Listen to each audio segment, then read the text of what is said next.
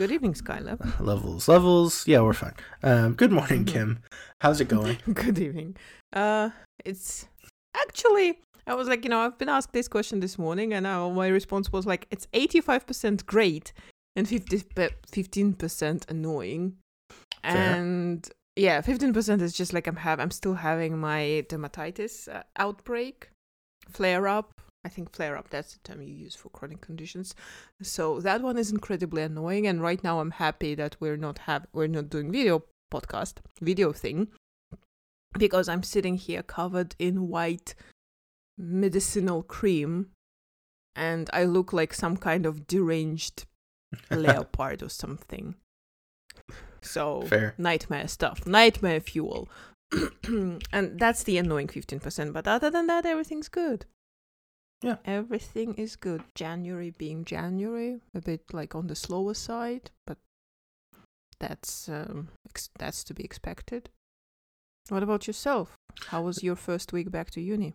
Yeah, we talked last Sunday, and that was the day before the first day of the new semester, and now it's Saturday, the day after the last day of the first week of the new semester. Oh my god. That's a complicated way to say that you've been through 1 week of studying. Yeah, fair. But this is the thing is, first of all, my schedule works out that I don't have any classes on Fridays, which is fun. I hate you. Well, it's just, I didn't expect... I hate you. I didn't expect it to, like... I'm gonna have to get used to this, because, like, it's a good thing. It is a good thing. But it's just, like, I need to make sure I don't end up treating Fridays like a de facto weekend. Right? Because then I've lost... Nothing wrong with that. No, because then I've lost 1/5 of the usefulness of the work week, right? But and it's not like I'm not overrated. I'm not saying I'm going to like push myself as hard as I do on other days, on Fridays. But Friday has a really good opportunity for me to like use the time, not have to worry about classes, catch up on things that I couldn't do earlier in the week. Whereas weekends for me, I purposefully don't push myself into working on stuff on the weekend. And I don't want to do that necessarily on Fridays as much. But, yeah. Just remember that usefulness, productivity, all that stuff can be overrated. Well, yeah. That's true. But anyway, no, this is the thing, is with any new semester, the first week of the new semester feels like a month or a year, right? It takes a long time because so many new things are happening. The intensity. Yeah. And then also like I'm trying to get back into the swing of work, and it's easier for me to work like this in this environment than it was at home. And I've got, work things that I'm working towards and that I need to get going on. And so it was a really good week, though. There's one class I'm taking that's a literature class, and the professor describes it as the Disney class because we're reading old fairy tales. And yeah, I remember seeing you talking about it somewhere. Yeah, so we're reading old fairy tales and we're gonna watch some Disney movies, and so we're talking about like. Are you going to compare the level of censorship and brutalization? No? Well, maybe. Because I hope that's what your professor does, because it is incredible how sanitized the modern fairy tale versions are, like the modern retellings, because like Cinderella is gruesome. The original version, well, don't get me started on the Snow White and the Seven Dwarfs. Well, that tale takes not just one but several dark turns. So I hope. Well, I mean, chances of that are not too high. Probably, I don't know. You know your education system better. Like, how acceptable would that be? But if you look, it would be, I think, a nice, interesting exercise to see and debate, like the evolution of what is a fairy tale, what is the intended audience, because originally they were not written for children at all. Yeah, no, or they were written for children, but like for the purpose of like scaring them into obedience. and not necessarily just like, Yeah. happy, warm, fuzzy entertainment. So We've done a little interesting. bit of reading already with like just introductory stuff to this, and that definitely did Mm-hmm. come up, right? Firstly, there's a way of, and I forgot exactly what it is, but like there's a way that experts classify the story structures of different types of fairy tales. Mm-hmm. And there's, so you say the original version. Mm-hmm. What I got was there's a million original versions, Yeah, and I mean, I if you go refer to back like far older enough, versions, yeah, basically. there, yeah, any Like any first written down or stuff like yeah, that, because all of them come from oral tradition. yes, and so like yeah, this came up in the reading. Is like usually we attribute the old versions of the fairy tales to like the editors or something, or just whoever happened to write it down. All of the ones Well, that not Disney happened. used Mm-hmm. were like existed for a long time, and they just came across it and they used it because it was in the Creative Commons, um, which is fun. Sorry, But they used it because of what? Creative Commons, which is like the fancy way of saying it's not copyright. Oh, public domain, you mean? Yeah, that. I think that's better, like, because Creative Commons, yeah, I know, like, I think that's the terminology Wikipedia uses, but I think the more widespread term is public domain. For Yeah, example, Sherlock Holmes stories are now in public domain, actually. and So, yeah, a lot it's quite of nice. classics like Star Wars and I think Harry Potter would be in public domain if people didn't stop messing with the copyright law. But we're not going to talk about that. No, oh no. I think those like Star Wars. I don't like, and none of though both of those. I think like there is quite a lot of things tied to like whether the author is still alive or not. But again, I have to say I'm not qualified enough. I know Neither like of us the are. some outs. Yeah, like I know of the outstanding like curiosities such as Emily Dickinson poems or Sherlock Holmes stories, but generally, well, it's complicated Yeah, because yeah. it's law, But it's American law. it was what came up already was there's a million original versions of all these things, and they definitely weren't. A lot of them definitely weren't originally for children, right? A lot of them were more gruesome, and Disney made, maybe not necessarily on purpose, but Disney made these things more sanitized, is the term you would use, or just more, I don't know, family friendly or something, and it eventually became that Well, I think children it, were. like Skylar here, I'm sure it was definitely on purpose. And I think they were not even the first ones to do that because, Fair. well, the whatever was published in 20th century was edited through the modern lens, and like Yeah. nobody's like what kind of modern parent would read a fairy tale where Cinderella's stepmother gets killed and before getting killed, she forces her daughters to cut off pieces of their feet so that they can squeeze into that glass shoe. Yeah. That's nightmare fuel. That's graphic. And that's one of the versions. Yeah. No, I've definitely heard that. Yeah. Or for example, all the rape connotations in Snow White or Sleeping Beauty. Like, no. Which in the versions that I grew up watching, those are very well hidden, right? That, or I just like, kids and don't pick they're it up. hidden they're very well glossed over in the published versions that Disney picked it up. So butlerization and censorship, like basically sugarcoating all this or like making it palatable for modern sensibilities, that began well before Disney. But they just like kinda added even more.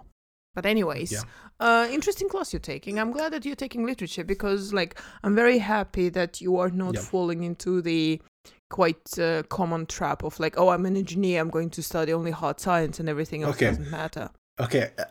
To be totally honest, because my time is limited, I'm taking this class because it's a required, like, there's a list of required English courses that you have to take and you can choose Good. between them. And like, Good. yes, I agree. This is a good thing. A lot of engineering students are annoyed by it, but like, this is the gen eds, and so you could choose between certain. Like, I could have taken a mythology class, which I wanted to, but I had to decide. I took a lower level literature course before this as another requirement that was very old texts. Like, we read Chaucer. Well, actually, we started all the way back in ancient Greece with Nicomachean Ethics. And I think we talked about this on the podcast when I was doing this. Did. But and then we went through and we did like Dickinson and Chaucer and all these old ones. Sorry, not Dick. You're mentioning Dickinson and Chaucer in one breath. They lived centuries apart. I'm sure you. I'm aware. I'm just going through the parts that I remember. But yeah, because Emily Dickinson is like what? Like 19th century? Probably 18th. God, I mean, I mean, confession. I'm very bad with dates, and especially like American poetry. I don't know it well at all. That's one thing that I didn't study. Yeah, but one thing that struck out to me, it's like we're talking about oral history, right? And if for those of us who have watched a very certain CGP Grey video about basically what happens when you deal with oral history, is these stories, they start from a very innocent place of like something that may not have actually happened, and then they get told through time, and every time they're told, another detail is added, which makes it more not real and also more of a good story. And it evolves into eventually what we know now as fairy tales, or in the case of CGP Grey, it evolves into the story of a guy who put barrels on his boat and circled Staten Island, right, in order to claim it for New York, right? It's an old meme, basically, and that's something that struck out to me. But yeah, so I am looking forward to this class. If anything, it's going to be less. No offense to the professor that taught the last literature class I took, but it's going to be less boring than that one. At least I hope so, because it's fairy tales and stuff. That's an interesting course, and definitely will, add some variety to what you're studying, because, well, you're taking physics again, and oh god, I remember my physics courses back in uni. I had to take it for 3 semesters, and I really, really, really did not like it. Yeah, fair. And it was mandatory. But physics is one thing, but then I had like the electricity related subject that it was called at the time electrical technology. I think that's how you would translate it. And that one was just like circuits and stuff? Absolute. Yeah, circuits and stuff, exactly.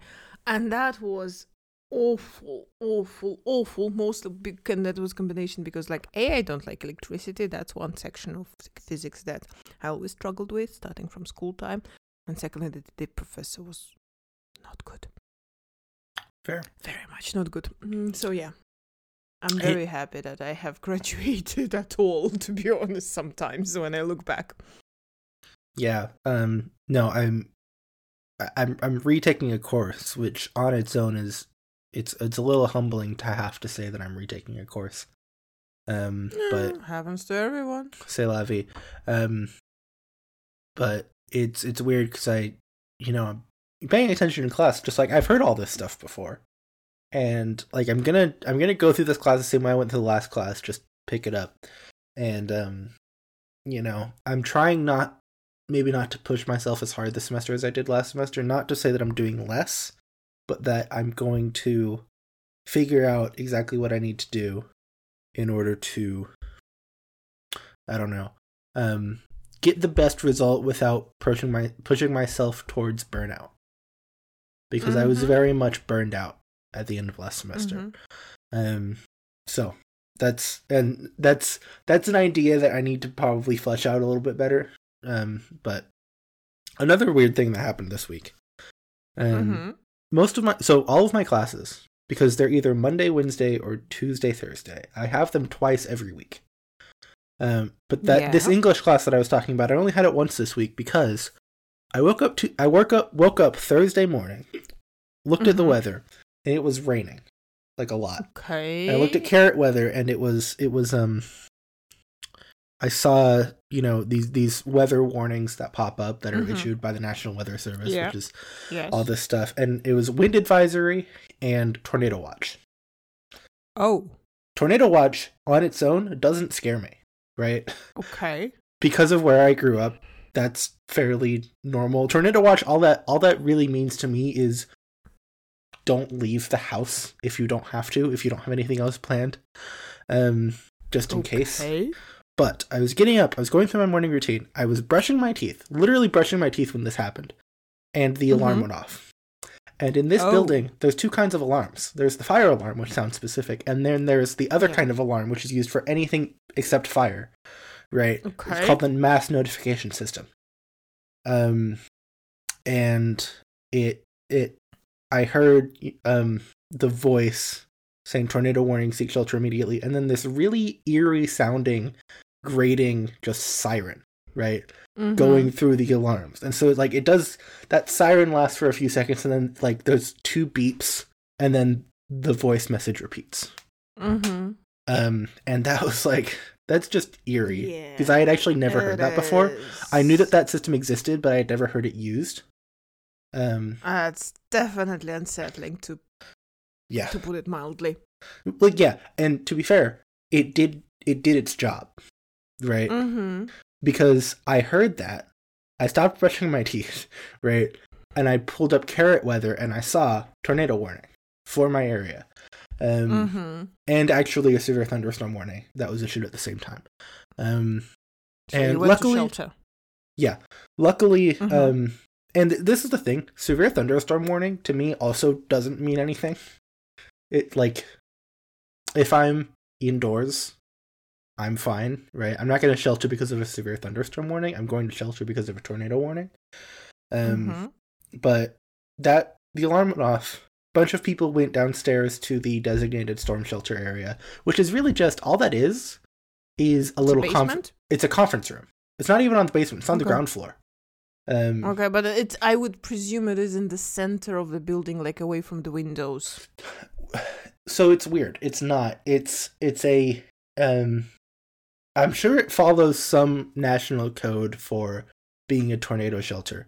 What it is it's an interior building with kind of thick walls, and it's got big windows. So if you're using it normally as just a conference area, then you have windows and you have all that stuff. But when the tornado warning went off, I went down, and the facilities people came down, and there's actually big metal, like, garage doors that they can pull down in front of those windows. Fair. That's basically same purpose. Like, achieves the same purpose, so the glass is not exposed to the wind pressure. Because that's what I was worried about, because I came down, and I was down there for a couple minutes before the facilities people came down and closed those blast doors, basically. That's good. And so tornado warning in the building. The system worked, right? But that alarm was so just dystopian. There are these this specific. There are, like, I'm pretty sure that wasn't what you used, because it was like, sounds like electronic siren. But in Almaty, where I grew up, there are these large sirens, and they work, I think, like, they all work with using the same physical mechanism, so they all sound quite similar. You can hear a very similar sound if you watch any war documentaries, and there is like air attack warning. So, for example, people in Ukraine right now hear it pretty often, unfortunately. But for me, that sound is like earthquake warning, and that's what I grew up with. And guess what? Like, here in Budapest, where I live, from what I've been able to find out, and, like, what my neighbors told me, is that we live, like, not that far away from some chemical factory, like pharmaceutical. It's a small one, but still it's there. It's within the bounds of the city, which is perfectly fine. But according to the emergency management rules, so like crisis things, they have to test their alarm, like, quarterly. Yeah. Or like first Monday of every month. So it like happens it always happens on Monday at midday. And it started happening like few years ago actually. So it wasn't from the very beginning when I moved here. And imagine like when it happened for the first time. And I knew nothing about it. I wasn't like, there wasn't any warning and so on. And I hear that alarm and I'm like, insert all the expletives here, because I was like, for my first association, earthquakes.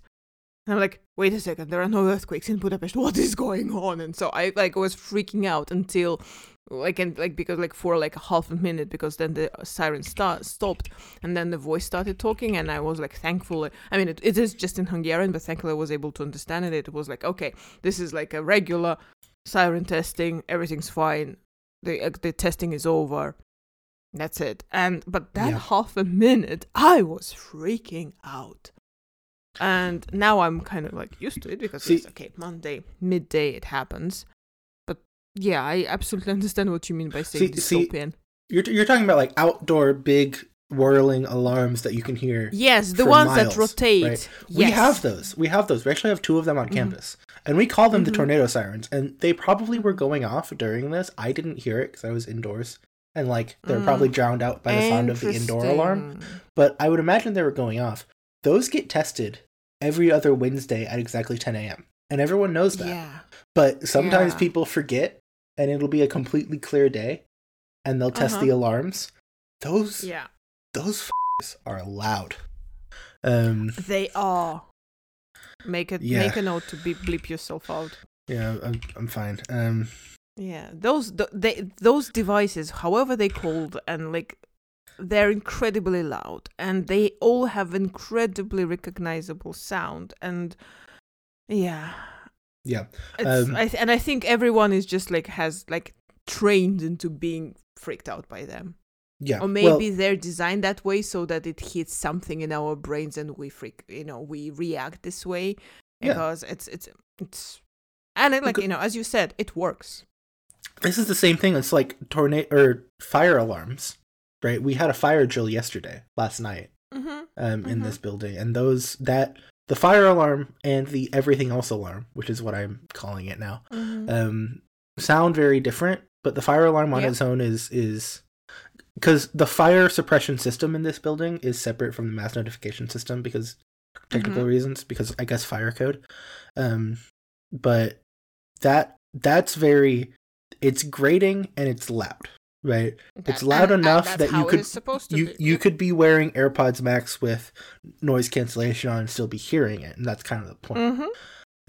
Even though my procedure for when the fire alarm goes off is first thing, put in your AirPods, turn on noise cancellation.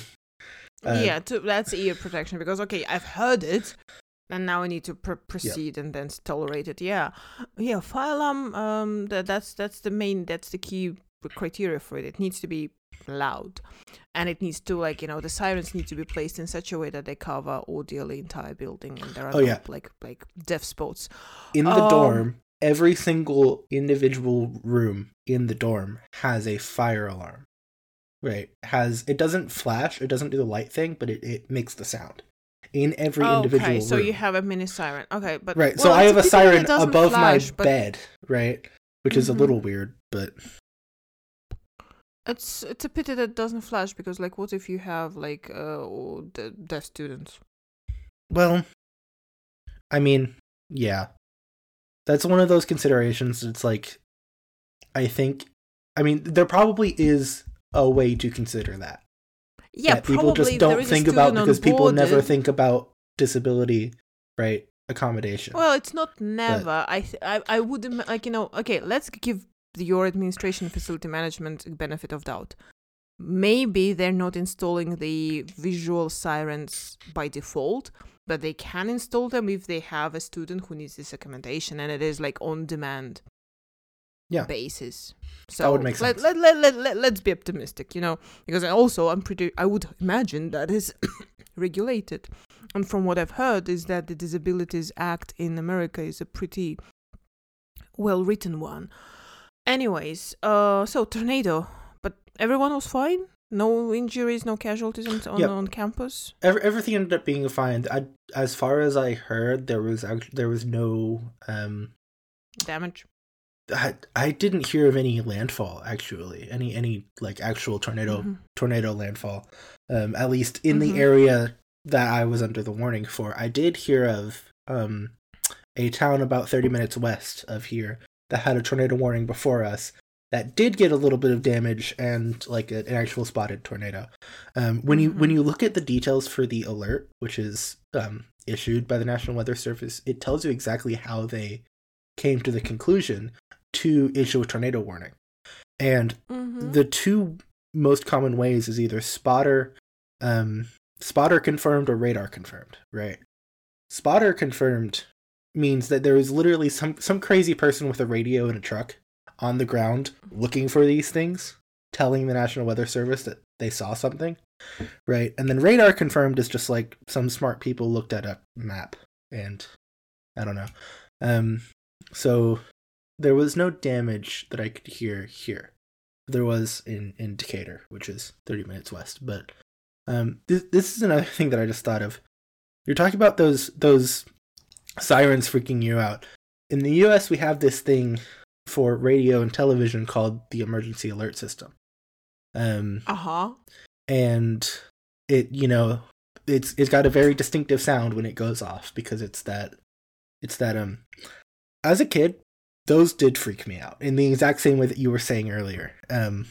Because I mean, just I was basically, everyone in the US is kind of trained at an early age to freak out when they hear the sound of the EAS alert.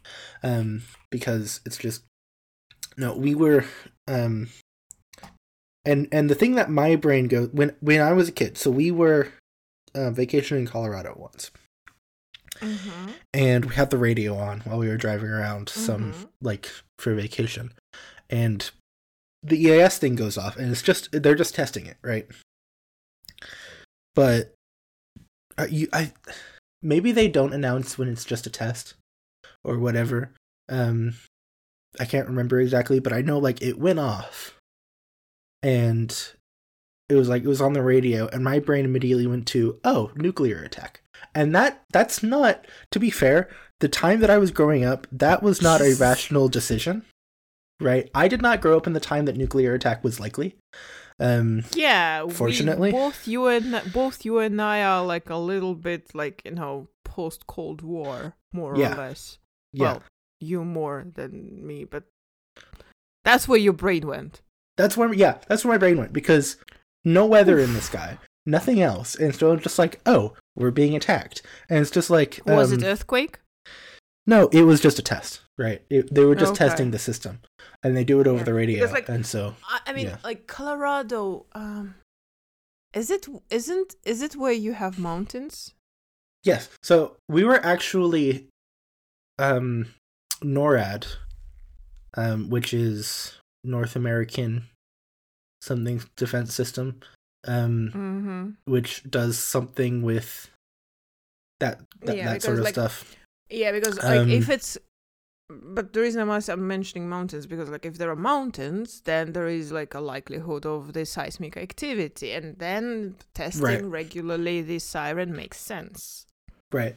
So in the city we were actually vacationing in, they have, it's called the Cheyenne Mountain National Complex, which is a giant facility and tunnel built into a mountain, which is built to survive earthquakes and nuclear attacks, right? Yay! Because it was built back during the Cold War, if I remember correctly. But it's meant to you go in the tunnel and you're so far in. Skylar, one request. Can we go away from nuclear? Because I am genuinely freaking out right now. Fair. The long story short, emergency alert system is everyone is sort of, at least for me, freaks me out. But this is what we're talking about. Do we want to skip forward to your KonMari project? Yes. Anything but this. Oof. Okay. So, you know what I did today? I have started the big decluttering project using the KonMari method. And for those who are not aware, KonMari, that is the Marie Kondo's nickname. Marie Kondo is a Japanese famous, like incredibly famous, worldwide famous decluttering professional. That's her, before she wrote the book, that was her actual business, successful one. She basically comes to, to their clients' homes and helps them to put their everything, all their material stuff in order. And based on that, then she wrote a book, and then it became an international bestseller. There was Netflix series and so on and so forth. So I would imagine that by now it is kind of household term, KonMari. And I finally decided that I want to do the full decluttering using her method. So I have put together a plan. I'm following her methodology with one important caveat. And I will do it over the series of weekends. And so I started today. Well, I will start tomorrow, but today I prepared. So I took all my clothes, all of them, and put them into one giant pile in my living room on the sofa. And tomorrow I will sort through them and decide which ones I'm keeping and which ones I'm discarding. And then whatever I'm discarding, then I will check what can be donated and what can't. And then I will go through in order. Wait a second, I do have a plan here. Then we'll go through all the papers. Then all the miscellaneous items such as house tools, kitchenware, arts and crafts, and then the last category is the sentimental objects. Those who have read the book would notice already immediately the important caveat. And right after clothes, the second category that Marie Kondo advises to declutter is books. And well, the criteria for keeping or discarding is does it spark joy? And she gives an example in her book that in her writing, that, well, I mean, if you've bought a book and you it's just you're never going to read it, and it just you only carry guilt feeling about it, oh, I wanted to read it and didn't, then chances that you're going to read it are minuscule. Give it away. Somebody else would enjoy it. It will bring more use to someone else. And generally books that you're not going to reread and so on and so forth. And for me, that is just basically pointless, because every single book that I have as a paper, as an object, will definitely spark joy in me, because, well, that's how it is. And so, yeah, I'm just keeping entirely book sorting, because it would not serve any purpose. I would end up just keeping all the books, and that's it. And of course, that is actually one of the biggest misunderstandings that I have encountered in mass media coverage of her method. That people were freaking out. Oh my God, she's anti-books. Oh my God, she's she's telling you to throw out your books. And I was no, that's not what Kondo-san is saying. What she is saying, what she's advising is just be mindful of what you're keeping.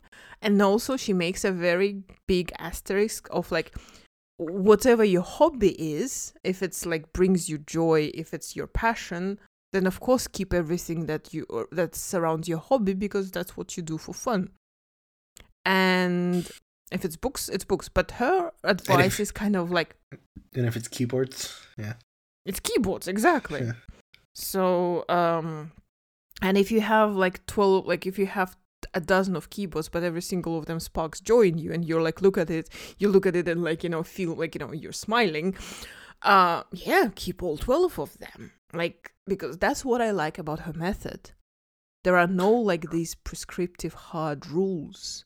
There is none of this keep only 33 items of your clothing, or keep only throw away everything that you didn't touch for a year, stuff like that. No, it's all very she gives you a method, and then you customize it, you tailor it to your lifestyle. And this is why it is such a bestseller. And I'm but I am very optimistic about the outcome of this project because right after I read her book for the first time, which was pretty long time ago, I don't remember, like a few years ago, I did sort partially, like I sorted my clothing using her method. And it actually, it's stuck.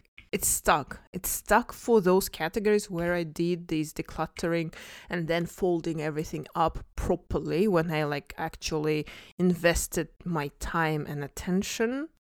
That's where it worked, and it's like, it kind of like it has the sticking power, so to say. Like it's not one of those things that you do it once and then 3 months later you devolved into chaos once again. So this is why I am, having high expectations. And that's another like claim of hers that I find easy to believe. She's been saying that she doesn't have return clients.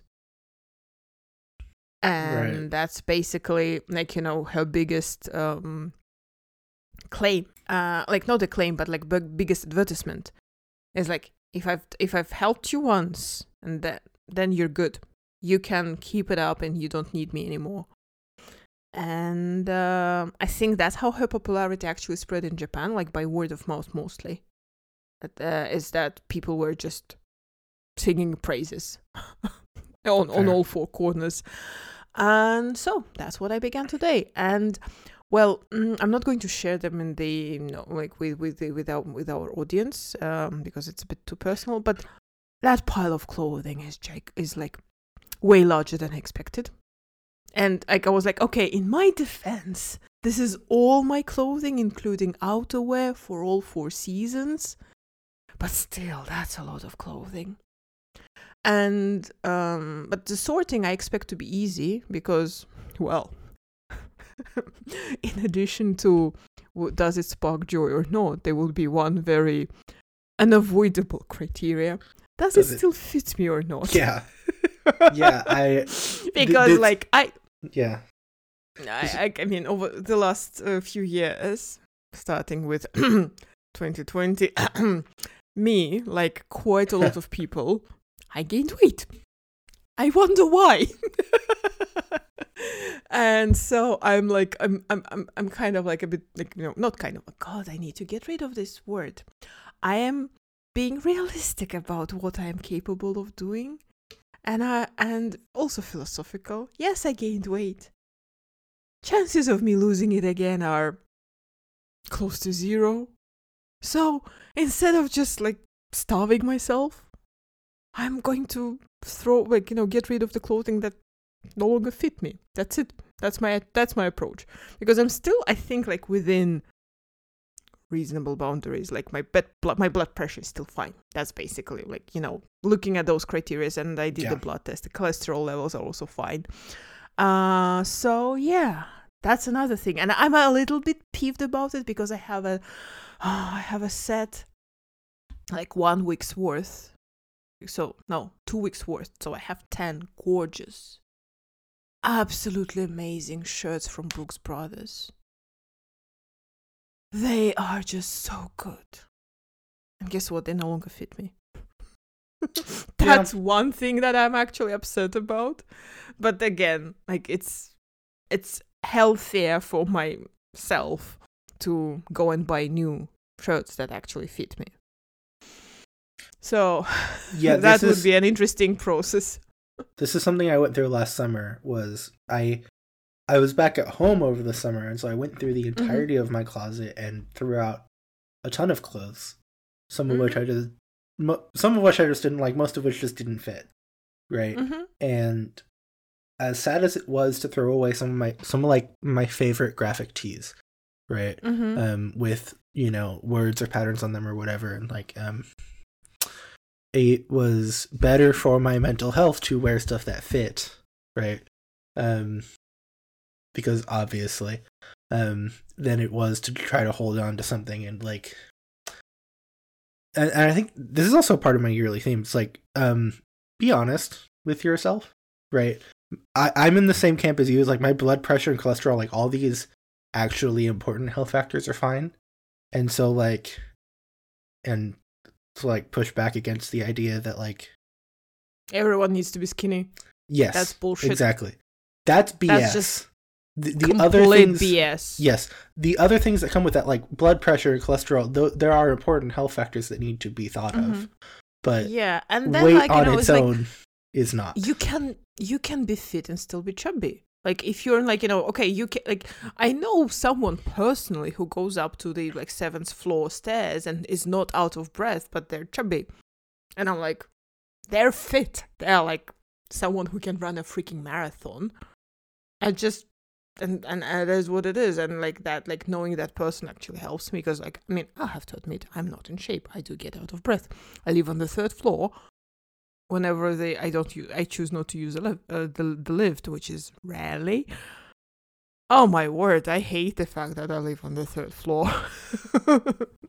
Yeah. And one time there was that, like, I mean, I was returning from a grocery run, and the lift didn't work, and I had 2 big bags full of stuff, and I had to go up. Oh my word! I was like, you know what?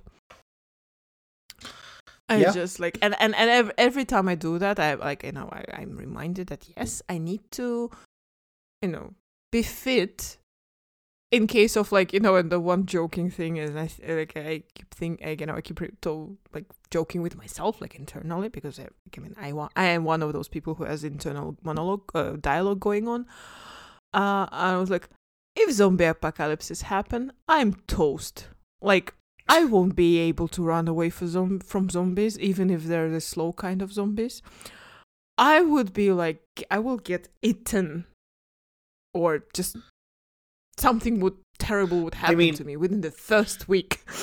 I mean, and honestly, and I think, yes, my approach to the apocalypse is more gruesome than it should be. But I do have a plan if the apocalypse happens. But oh my god! But if it's gruesome, please don't. Yes, don't say it. Don't say it. Actually, like talking about zombie, I think there is even like, I'm not the only one thinking about that, because like there is even an application, a pretty successful one, that is a running application that I've know it because I've listened to an interview with the creator of that app.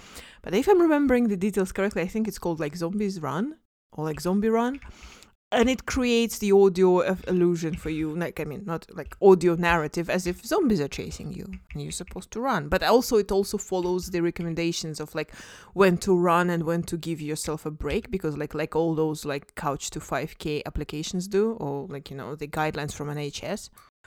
Yeah. And apparently, well, it worked for some people, like pretending that zombies are chasing them, and it gives them motivation. And I'm like, well, if I didn't absolutely despise running, probably I would try this thing. But instead, I'm trying one type of exercise that seems to be successful with me, around me, among me, is rowing.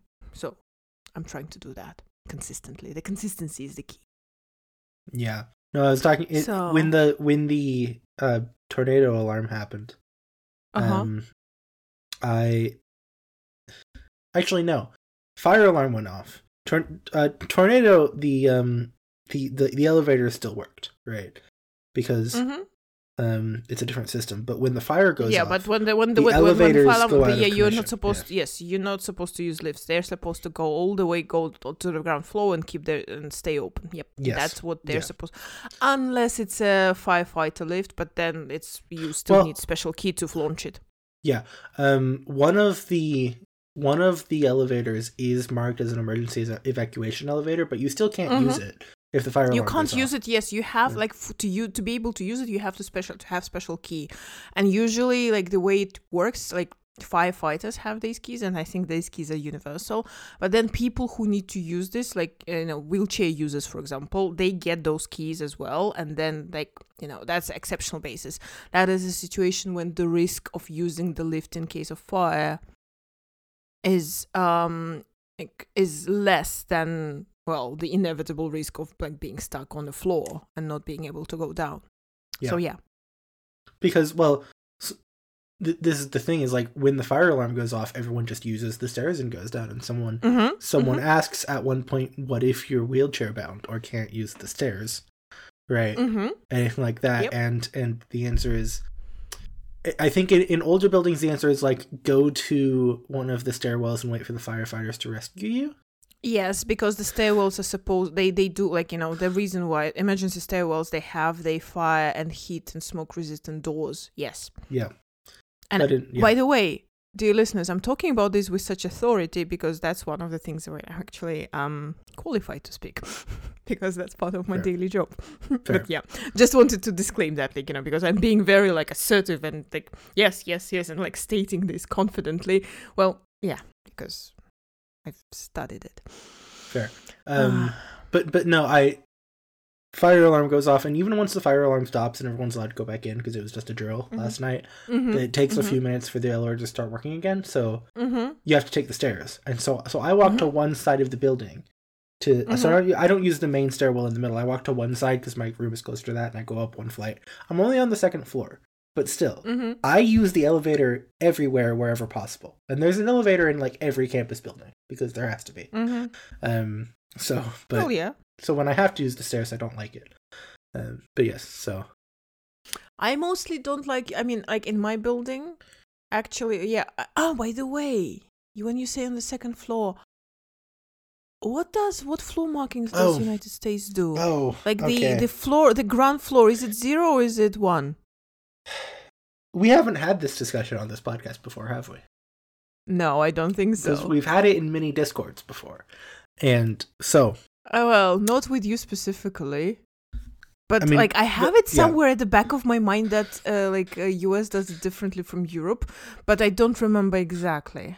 So, when you say you're on the third floor, you walk into the ground floor, and the ground floor is 0. First floor above that is 1. Yes. Okay. And so, by third floor, you have to go up 3 flights of stairs to get to your floor. Like, wait a second, like... Yes, 3 flights, yes. So, in my case, ground floor is 1. Uh-huh. I have to go up one flight of stairs to get to the second floor. Soviet Union was the same, actually. Yeah. Yeah. But now... I've heard this before in the UK and Europe. Grounds or floors are 0 indexed. Right? Yeah, well, they're not even 0 indexed, it just says G. Or F in case of Hungary, because Földsint, that's the ground floor. So yeah, it's like and then the floor right above the ground level is 1. So that, and I've I've been living here long enough, so now I'm used to this thing. So when I say on the third floor, it means I need to go 3 flights. That's a good way to describe it. Yeah. So for you, that would be 4th floor. Yes. That I didn't even think about that, but yeah. So I'm on what you would consider to be the first floor. And honestly, this isn't these are the kinds of arguments where as soon as you try to put a value judgment on it, everyone gets angry. But I'm just going to make everyone angry and say, I think the way that Europe does it is better. I think it makes more sense for ground floor to be ground floor. And for you can think of it as 0, even though it's not labeled 0, but you can think of it as if it's 0 indexed. And say that the floor above that is 1. Starting point. I think that's better, but... Yeah. But, well, I don't think you will make everyone angry, just our population on one specific side of the Atlantic Ocean. Yeah. I'm sure Ben would agree with this statement. Yeah. Anyways, what I was going to say... floors. Listen, you know what? I don't like to use the stairs. Because of the doors. Because, in my building where I live, the stairs are, there is only emergency stairs. So it means that there are these massive metal doors with the auto closing, and they, if you're not careful about them, they actually close with a bit of a bang. And there are always 2 of them because, to create this safe haven. In between, and to provide the staged protection, and they're pretty wide as well, because that's they're as per the building code, it's a residential building, which makes them all inconvenient for daily usage, especially if you're going up and down with a bag in your hands, or grocery bags, for example, and stuff like that. So yeah, I use the lift all the time myself, especially if I'm driving. because then I'm going from -1 to third. That makes it 4 flights, and I'm like, no, I'm not doing that. Get out of here. Especially in winter when you're also wearing a winter coat. So yeah, But in the office, actually, whenever I'm in the office, I do use the stairs because it's quicker.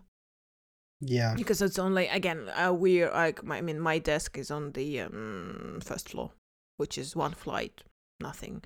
It's simply quicker because the lifts in the office are always busy. See, I'm just out of shape, so I always use the elevator whenever possible because I don't want to arrive to where I'm going and be breathing heavy. So, but yeah, no, I went grocery shopping the other day, and it was like to get from where I park my truck to my room, I have a little crate, and so I put as many groceries as I can in that crate, and then I take it with me, and it's a little weird because in order to get into the building, I have to scan my student card to unlock the door and get in. And then when you say crate, what do you mean? Like a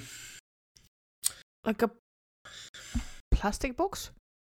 Basically, it's open top, and it's got open top, and it's like great, like has holes in it. Yeah, it has holes in it. It's got handles, so it's easy to. It's an easy way to get the groceries in and out. And I had to take 2 trips because I spent a lot of money on groceries. But okay, so right, yeah, because like my default way to carry groceries when I do it, because these days I'm like ordering online and like doing the delivery thing because I'm lazy myself. But whenever I do groceries, my default is tote bags because I walk to my grocery shop because guess what? It is in the walking distance. Yeah, in my case, it's only about like a 5-minute drive away, but it's there is longer. no way there is no way you would walk there because probably there isn't any good pedestrian walkway.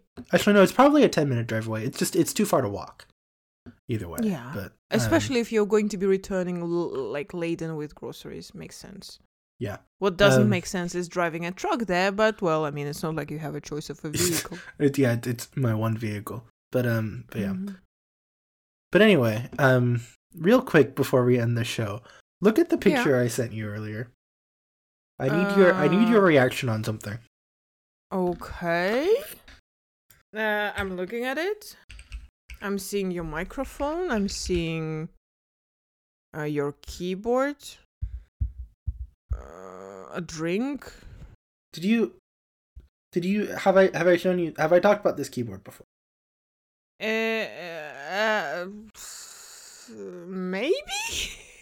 So this is the keyboard I'm typing on today this isn't the one I talked about last week, right? It's using the same switches as the one I was talking about last week, but that's okay. But this is one of those like broken like split. That's the term. Split keyboards. Yes, it's like what I'm looking at is a split keyboard, so it is supposed to be ergonomic.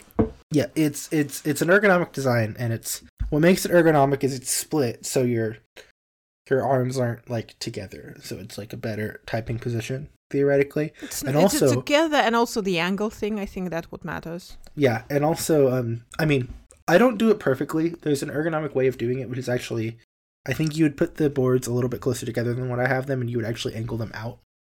Yeah, I was going to say you were supposed to be angle them out so that your wrists are not twisted when you're using it. But mine's, I just have it in the way that feels most comfortable to me at the time, even if it's not perfect. Because luckily I don't actually deal with RSI that much. So like, why am I using an ergonomic keyboard? I just think it looks cool. But well, it's preventative. Yeah, that's probably a better way of saying that. But anyway, no, it's split, and what also makes it ergonomic is it's not row staggered. So if you look at a normal keyboard, they're staggered. Yes, this one is ortho. Yes, we did. No, this one isn't ortho. This is column staggered. And what? Yeah, because the different columns, you might not be able to see it great in that picture, but like if you look at the columns on the outsides, they're staggered a little bit more. And so what that does, if you put your fingers where they're supposed to go, the pinky column is a little bit farther down, and that tracks with the position of where the pinky is. And so it's like... Yeah, because the pinky is shorter. That makes it more ergonomic. Interesting. And also, you have more than just one key for the thumb, right? So I have Mm-hmm. I have a thumb key, a main thumb key on each side, right? One of them is space, and one of them is backspace, right? And then I have modifier keys, right? So command, option, control, meta, hyper. Yeah, and those like they're CS, color right? coded because I see something purple, I see something blue, but I can't make up the symbols there. Yeah. Okay, and you wanted my opinion on what? On the keyboard? No, I just wanted to mention this because like split keyboards are weird, and also I'm shoehorning in keyboard corner. Well, I mean, perfectly understandable. but no, I've been typing on this board for all of this week basically, and I've gotten kind of fast on it. But yeah, I've tried the Microsoft ergonomic keyboard that is all kind of like, it's not split, but it is like angled and has a gap in between, but you can't move them apart. And that keyboard drove me into a fit of violent rage. So fair. No. Fair. Like, and thankfully I don't have the issues around my wrists, and which I attribute to the fact that I do a variety of manual things. But anyways, glad that it works for you. It does look cool. Yes, I'll give you that. And you're talking about like the Microsoft Ergo Keychron, which is the company that I think is your keyboard. They're coming out, or I think they're already out with they have a V series of keyboards, which is cheaper, but they're custom, so they don't come pre-built, which is what a lot of people like. And V8 and V10, which actually is the Ergo type. So it's different formats, but they split it in half, and just like there's not that much of a space between the two sides, I don't think, but they're angled in. So I see, and that's what is important. But I think I've seen the photos. Like, I've seen like a Verge headline or something like that. But yeah, not interested. No, thank you. That's on my list because I really want to get that. But but anyway, also earlier when you were talking about the Marie Kondo stuff, I was like, I had to mention keyboards because you said if you have a dozen keyboards, I know people who have like 30. And yeah, definitely. Yes. Like, and I had to mention it just because I know they're listening to this show.